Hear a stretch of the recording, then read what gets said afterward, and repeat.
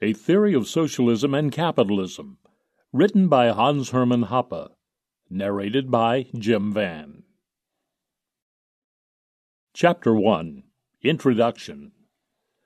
The following study on the economics, politics, and morals of socialism and capitalism is a systematic treatise on political theory.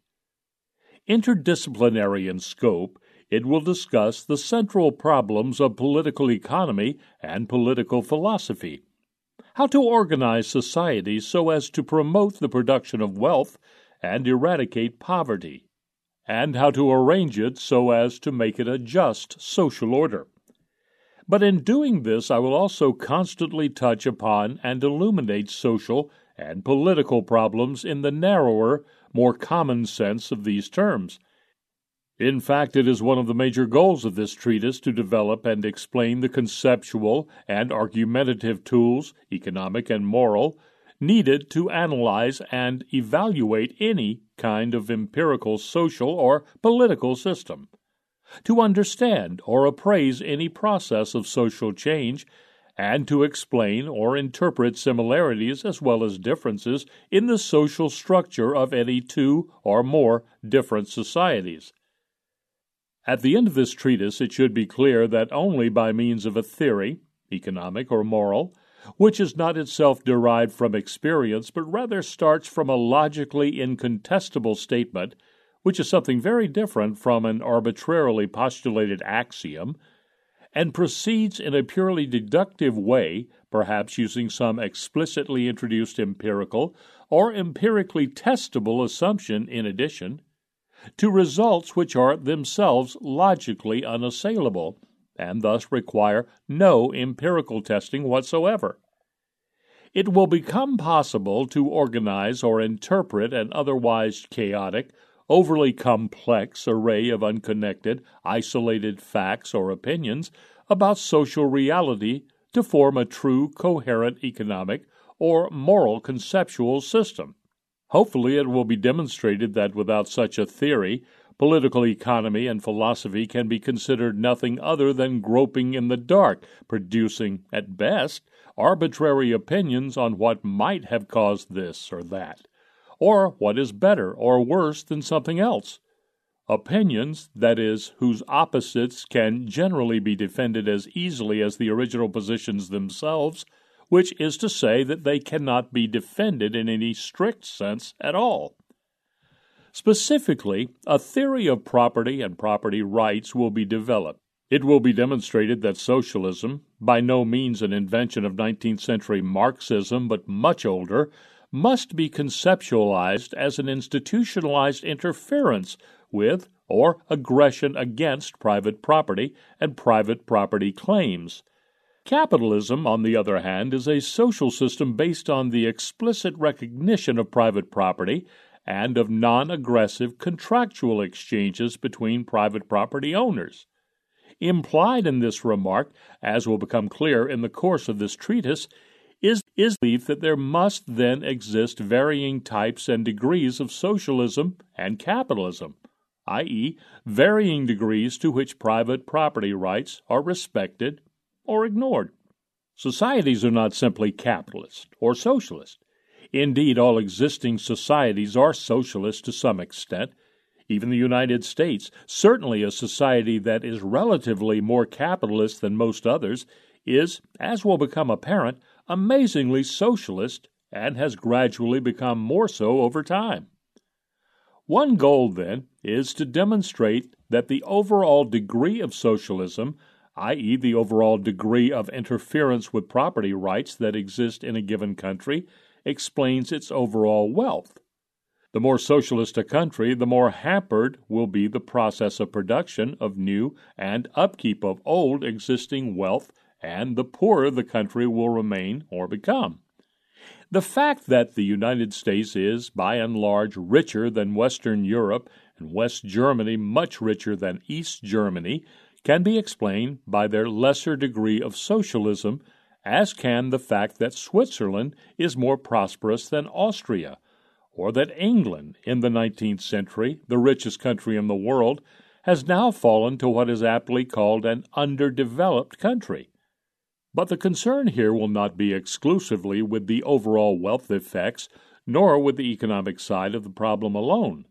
For one thing, in analyzing different types of socialism for which there exist real historical examples which, to be sure, very often are not called socialism, but are given a more appealing name, it is important to explain why and in what way every intervention anywhere, big or small, here or there, produces a particular disruptive effect on the social structure which a superficial, theoretically untrained observer, blinded by an immediate positive consequence of a particular intervention, might not perceive.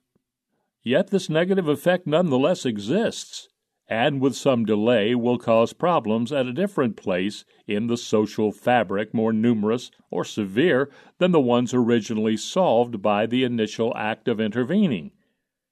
Thus, for instance, highly visible positive effects of socialist policies such as cheap food prices, low rents, free this and free that, are not just positive things hanging in midair, unconnected to everything else, but rather are phenomena that have to be paid for, somehow, by less and lower quality food, by housing shortages, decay, and slums, by queuing up and corruption, and further, by lower living standards, reduced capital formation, and or increased capital consumption, and a much less conspicuous but almost always positively mentioned fact, a greater feeling of solidarity among the people, the greater value attached to things like family, relatives, or friends, which is found to exist between, for instance, the East Germans as compared to their more individualistic, egoistic West German counterparts,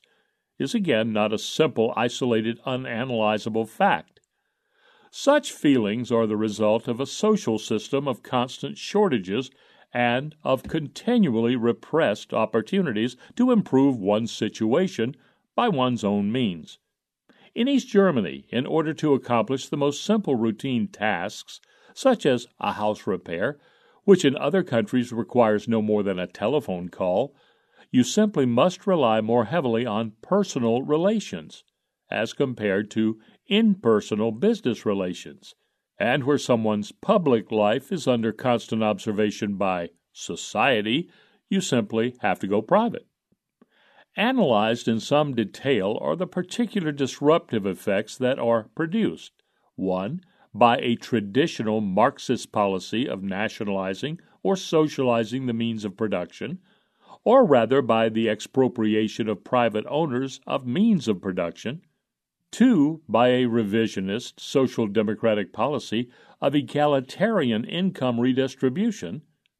3. By a conservatively minded policy of attempting to preserve the status quo through economic and behavioral regulations and price controls. And 4. By a technocratically minded system of pragmatic, piecemeal social and economic engineering and intervention. These policy types, which will be analyzed sequentially, are not completely homogeneous and mutually exclusive. Each one can be carried through to varying degrees. There are different ways of doing things under each of these categories of policy, and the different policy schemes can be combined to a certain extent. In fact, every given society is a mixture of all of them, as it is the result of diverse political forces which have varied at different times in strength and influence. The reason for analyzing them separately, apart from the obvious one that not all problems can be discussed at once, is that they constitute policy schemes associated with clearly distinguishable social groups, movements, parties, etc., and that each policy scheme affects overall wealth in a somewhat different way. And socialism will by no means be analyzed solely from an economic point of view. Of course, socialism, especially its Marxist or so-called scientific brand, has always pretended to be an economically superior organization of society, apart from all of its other alleged qualities, compared to the so-called anarchy of production of capitalism. But socialism does not collapse once it is demonstrated that, in fact, the opposite is true, and it brings impoverishment, not wealth. Certainly, socialism loses much of its attractiveness for most people once this is understood.